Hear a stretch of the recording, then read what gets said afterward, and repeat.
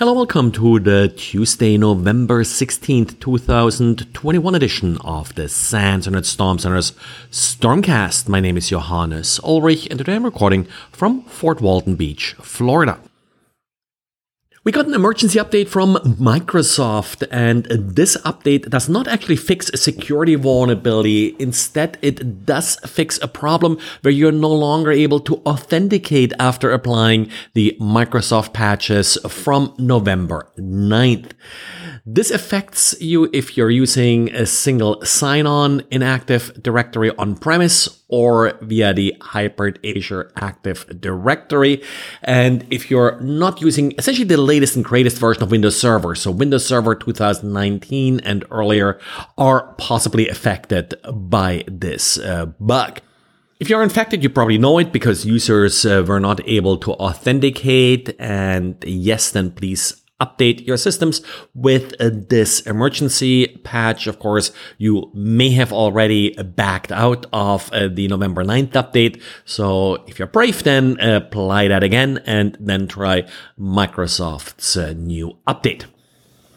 And talking about Active Directory, one issue that our handler Rob keeps running into is that Microsoft won't allow you to paste a password into the password change GUI. And that, of course, gets in the way of best practices these days. You aren't really able to use any password safes and such for these passwords. So what Rob came up with is a little script that will allow you to copy paste the password, and the script will then change it for you within Active Directory.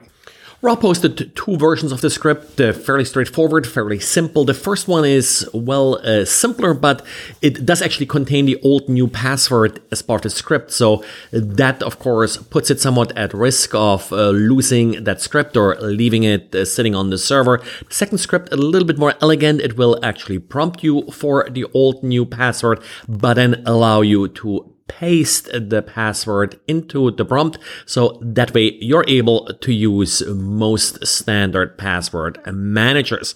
And as an added bonus, it will actually also clear the clipboard after you're done. The risk of copy pasting the password is, of course, that there is malware that will monitor the clipboard for passwords, but the same malware typically would also have privileges to log keystrokes, so no real added risk here by having stronger password and keeping them for a very short time on the clipboard.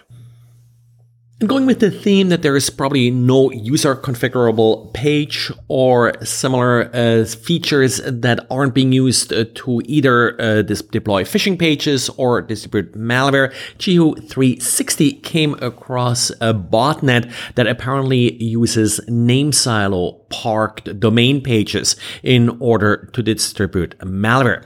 These pages aren't fully customizable, but you're able to swap out the certain parts of the page, and that's exactly what the malware does here. Is it uses these user configurable parts of the page in order to offer additional stages of malware to download for its bot.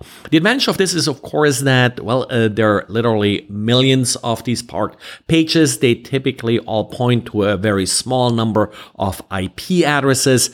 Following up on an attack like this can be more complex as a result, and often these IP addresses are then not blocked because there are so many different sites, at least parked sites, that are sharing this IP address.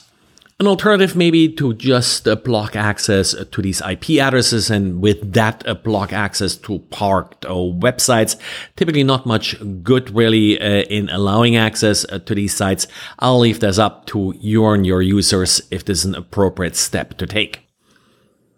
And imagine that there is yet another version of the Rowhammer attack. If you don't remember Rowhammer, well, it's a good reminder. Rowhammer is an attack against modern memory. In particular, I think originally DDR3. This one is focusing on DDR4 memory.